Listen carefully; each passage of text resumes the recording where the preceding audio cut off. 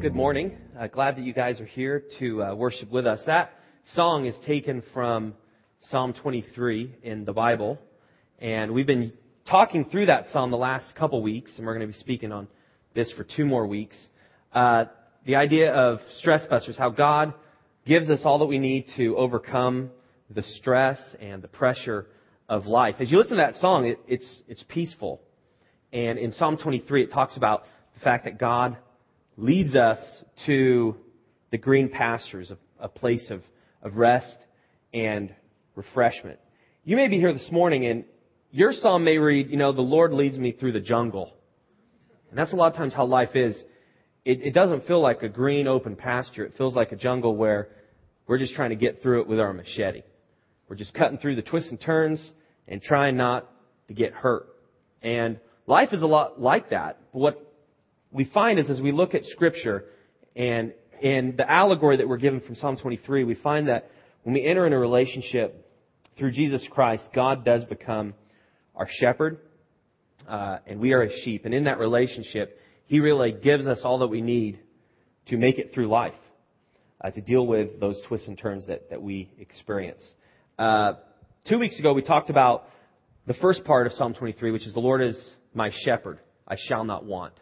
The idea of how to not worry about the future, not worry about the things in our life that we can't control, that we don't understand, but really to allow God, the creator of the universe, to do what He does best, and that is to know what's going on and know just how He controls things and how He is really in control of our lives.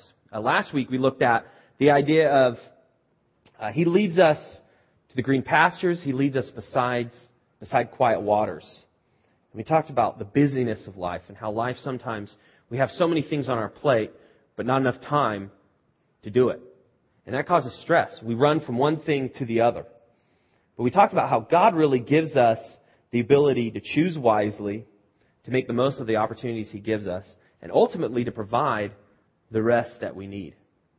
This week we're going to shift a little bit and talk about some different stresses related to things that we've done, things that have been done to us, and our relationships with people. Specifically, we're going to look at how God allows us to overcome the stress of guilt, grief, and the grudges that we have. Sounds like fun? It really is something that God does. As you enter a relationship with Him, He allows you to deal with everything that we face. So we're going to dig in this morning. Psalm 23:3. We're going to continue the 23rd Psalm, and there's 4 words which we're really going to talk about and build upon this morning, and that's the idea of He restores my soul.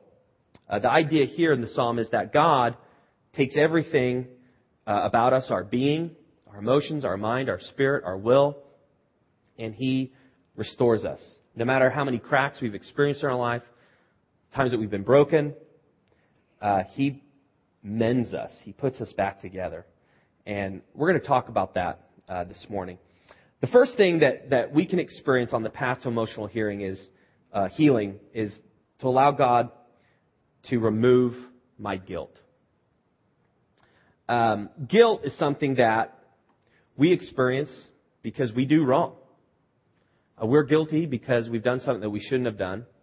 And guilt can manifest in lots of different ways. In Psalms, we have a description of kind of what guilt does to us. And I think this is an accurate description.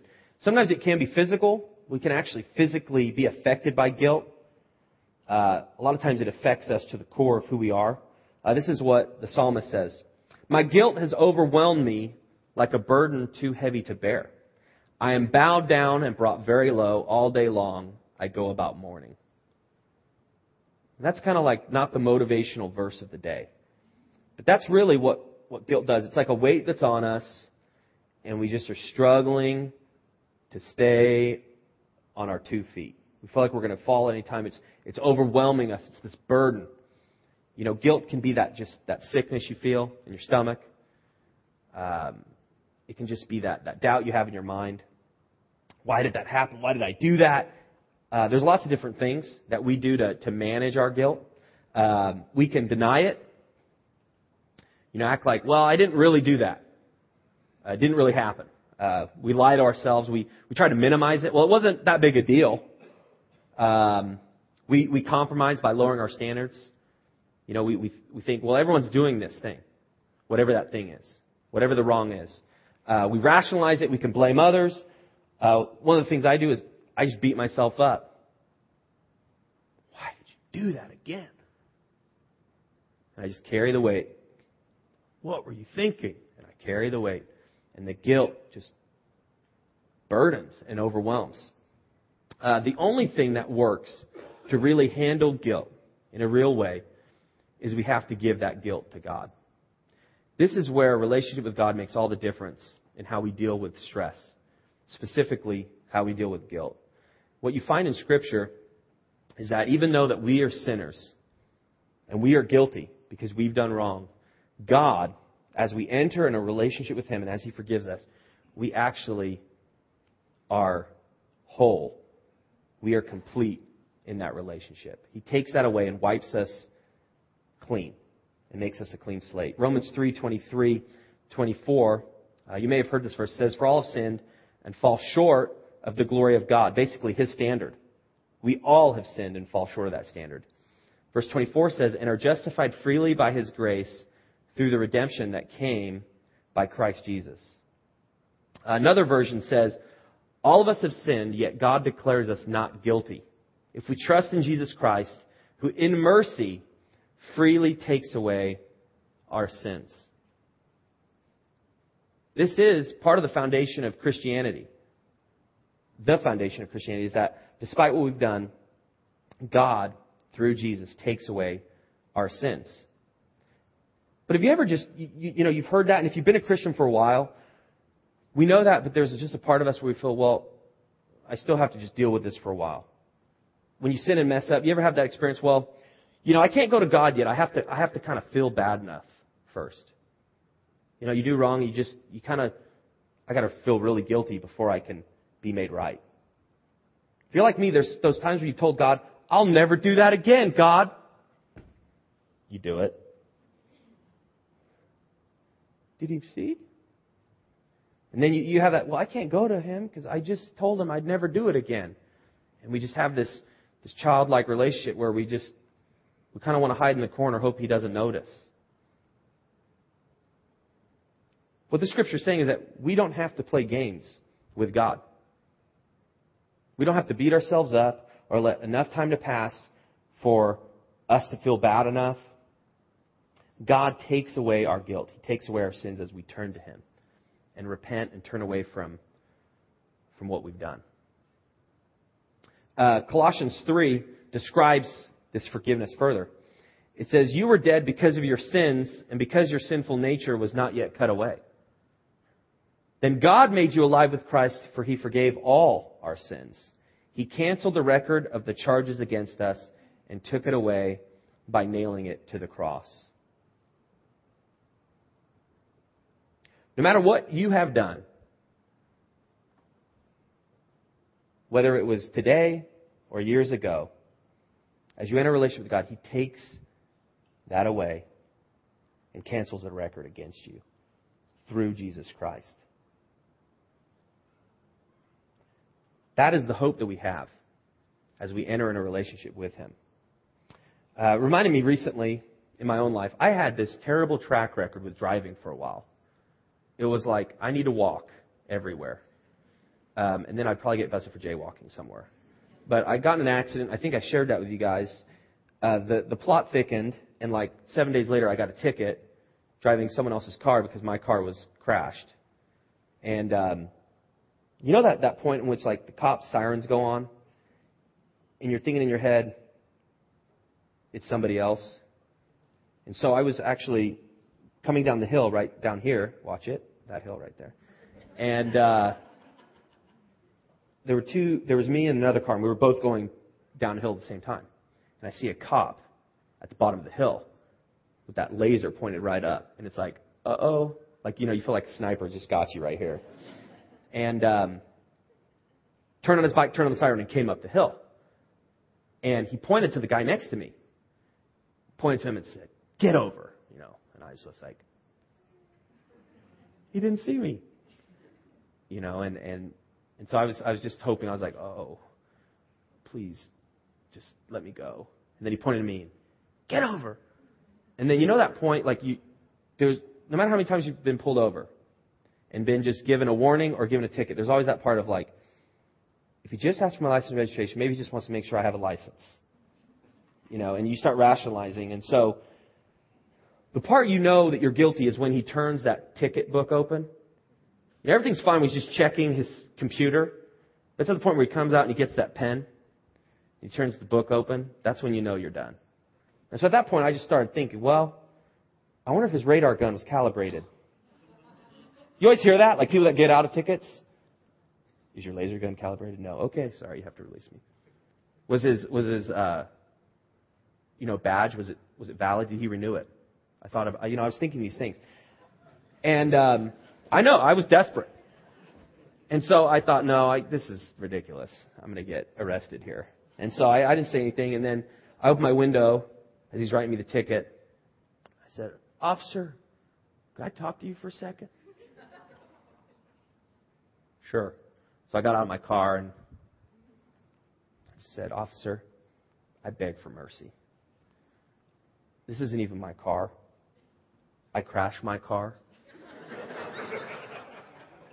And I can't get a ticket.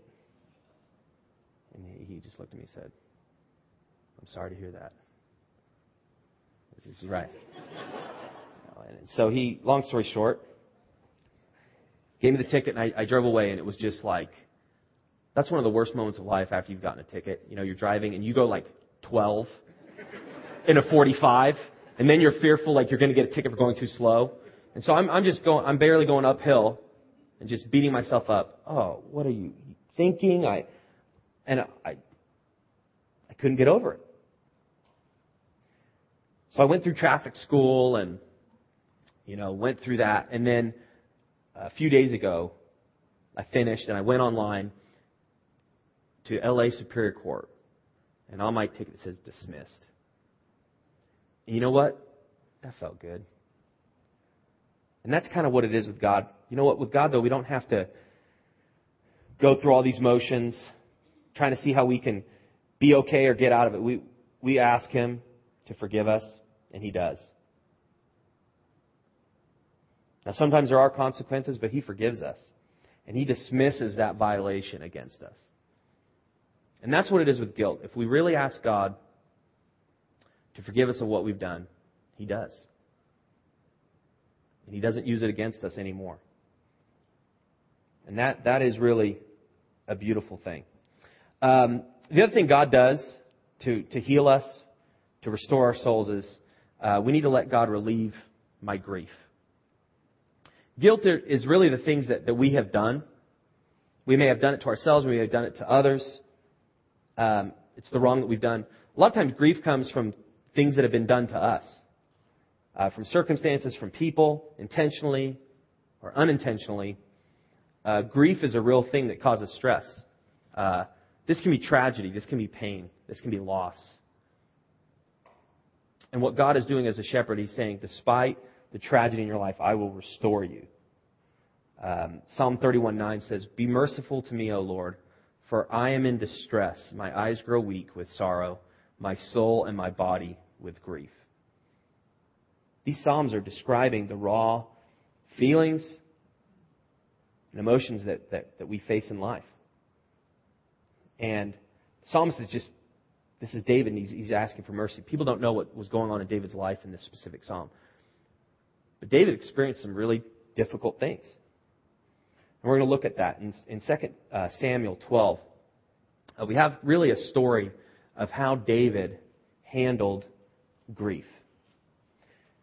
David also had to handle guilt. He was the king of Israel. He came from humble beginnings. He's the same David that fought Goliath.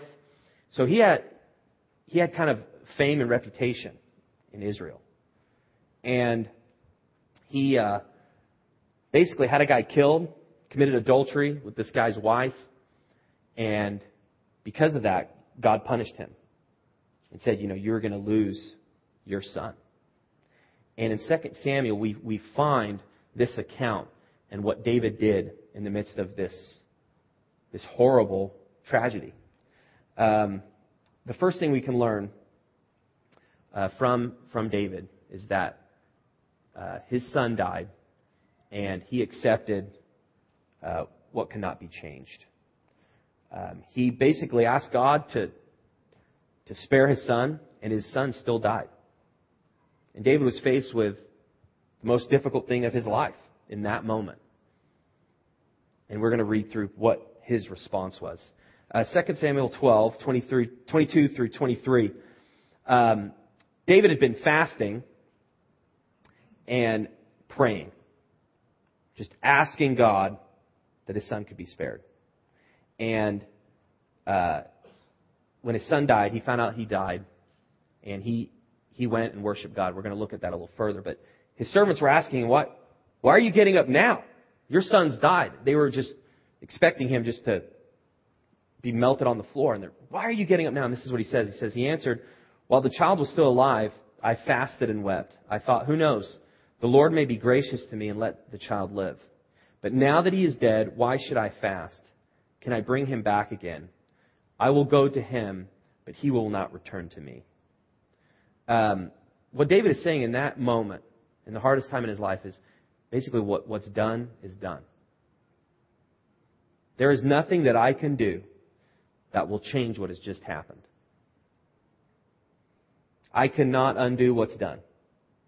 He makes this statement that's really a beautiful statement. That's, I will see him. Basically, when I die, I'll see him. But there's no way that he can come back to me. What David did in that moment is he recognized the reality of dealing with what was before him and accepting it.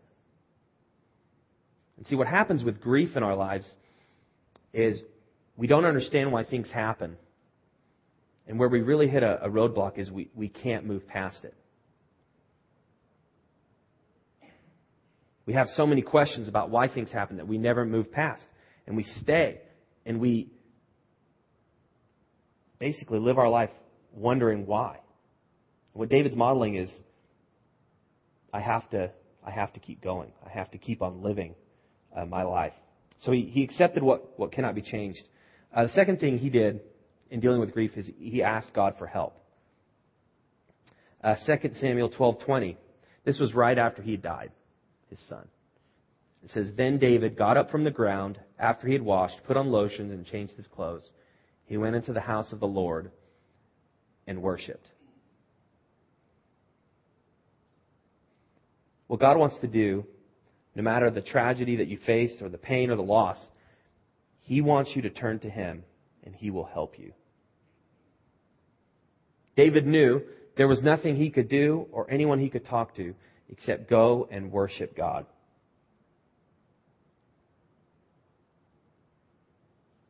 It's very interesting. He hadn't eaten anything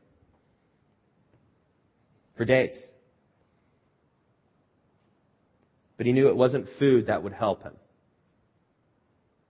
It was going to God and worshiping Him. The very God that he had asked to spare his son. See, that's what happens at the crossroads of our life. There's times when we do not understand why God has done what He has done, or allowed things to happen that He allowed to happen.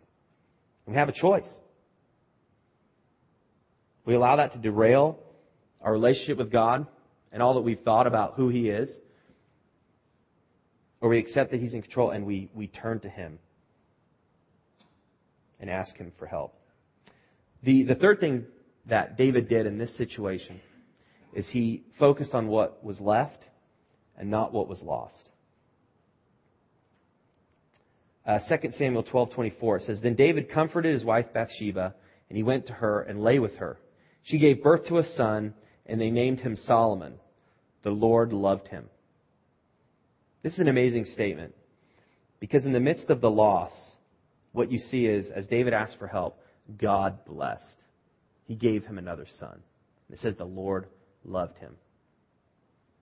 It didn't say David loved him. It said the Lord loved him. It showed that this was good.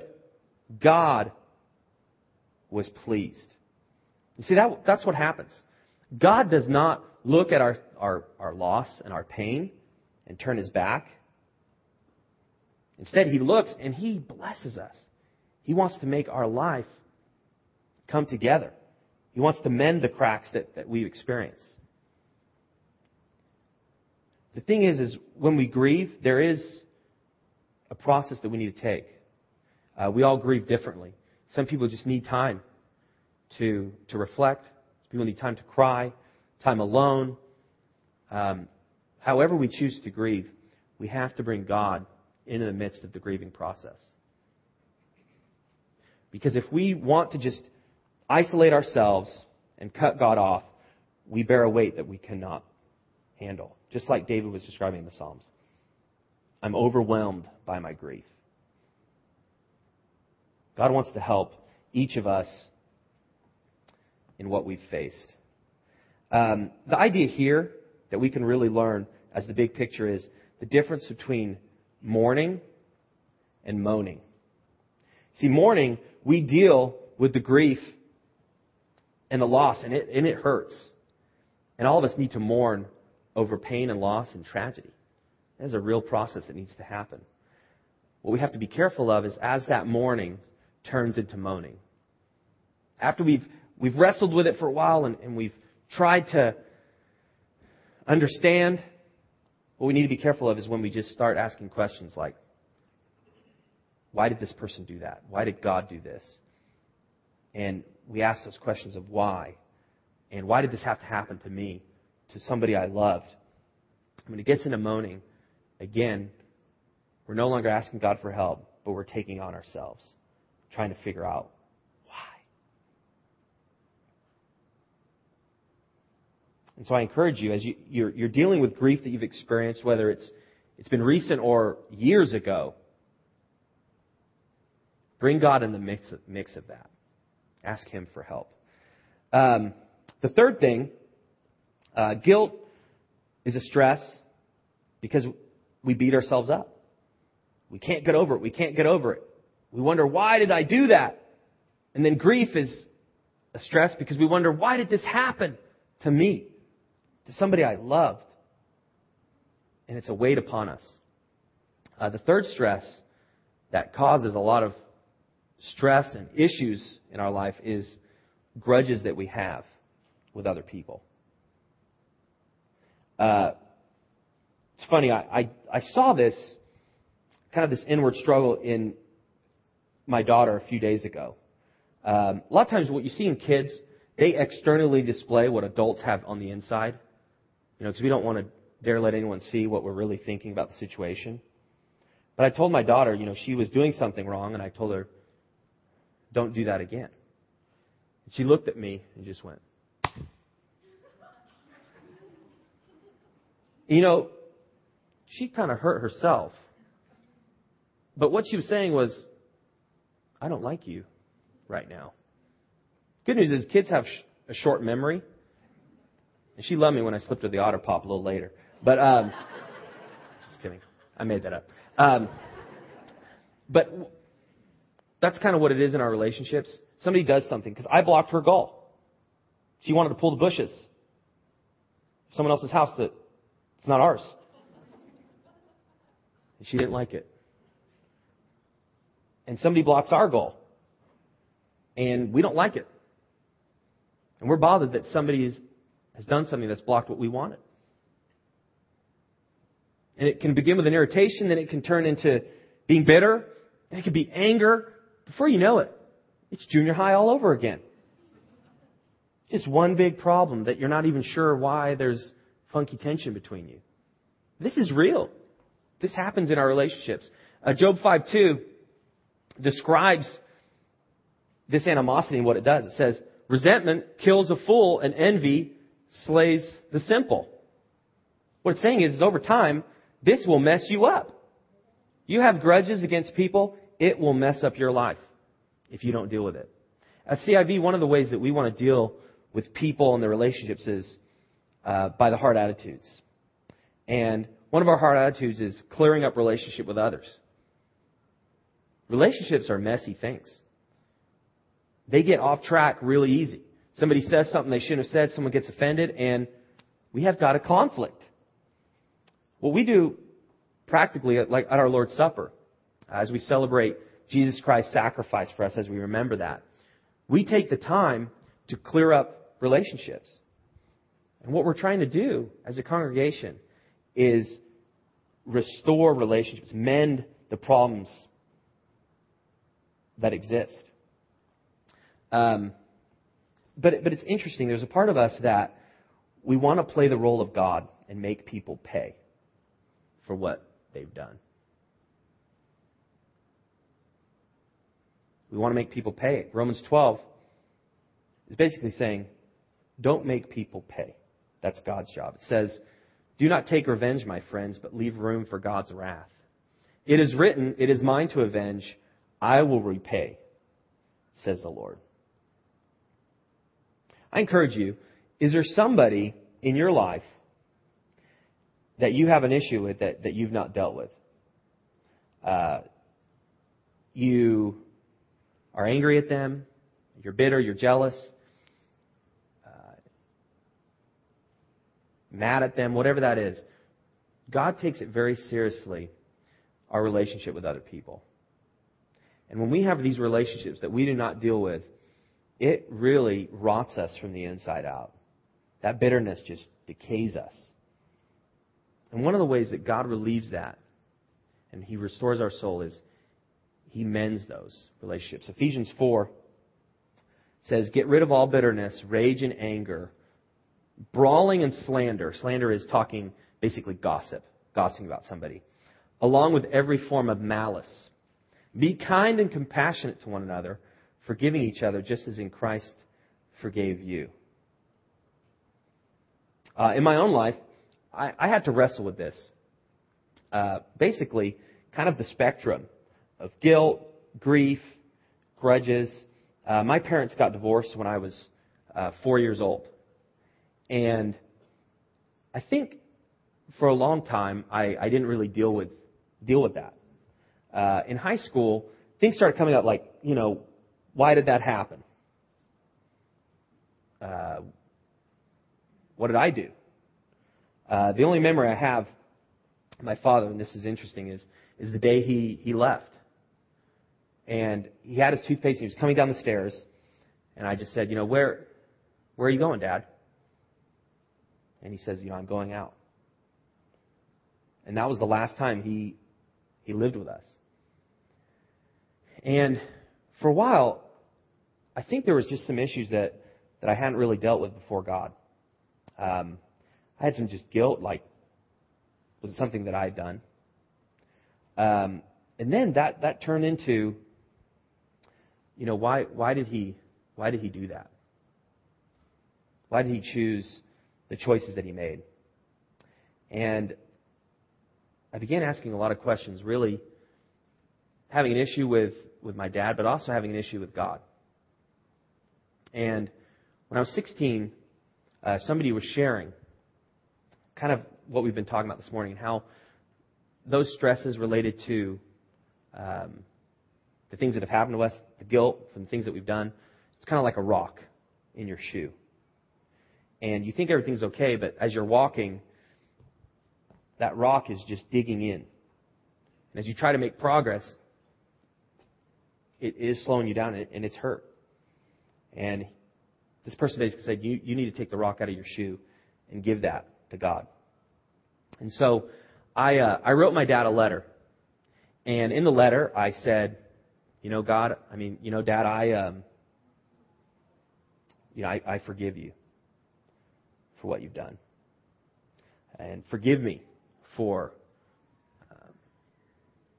the attitude that I've had, the resentment that I've had.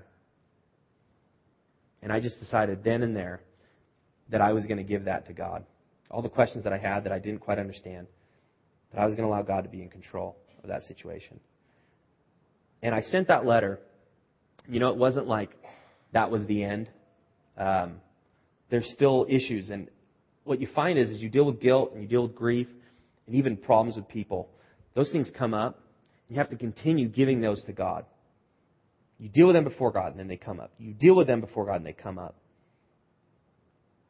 And after a while, as you've been dealing with them in the right way and giving them to God, you find you make progress. I just want to share that because that's something that I've seen. God as my shepherd, as my heavenly Father. He took care of me. My mom remarried and married a man that became my father. And the loss that I experienced, the Lord blessed. And I'm here to tell you, He will do the same for you. If you turn to Him, take the things that you're frustrated by, that you don't understand, and allow God to heal you. And He will. There's some next steps that you can take this week. The first thing is memorize Psalm 23:3. It says, He restores my soul. He guides me in paths of righteousness for His name's sake. You could also ask God for help in dealing with a specific guilt. Is there something that's come up your whole life, something that you've done that you just have not dealt with before God? Ask God for help with that specific thing. Third, clear up a grudge that you have with somebody. If you've wronged that person, go to them and ask for forgiveness. Make that right. If they've wronged you, forgive them. Take the initiative for your part. And then last, you can choose your own next step. If there's something this morning that you sense God is telling you to do, go ahead and jot that on your connection card, and we'll pray for you this week. Let's pray together right now. God, thank you so much for how good you are to us. I know in my own life I've experienced good and bad, and I've messed up a lot. I thank you that you forgive. We are okay not because of how we feel, but because of what you've done for us. We are okay because you've decided that even though we have done wrong, you sent your Son to forgive us. And we thank you and recognize that you are the one that has initiated with us. You are the one that provides peace in the midst of the storm. You really are our shepherd who leads us, and we trust you. And we claim that this morning. In the name of the Lord Jesus Christ. Amen.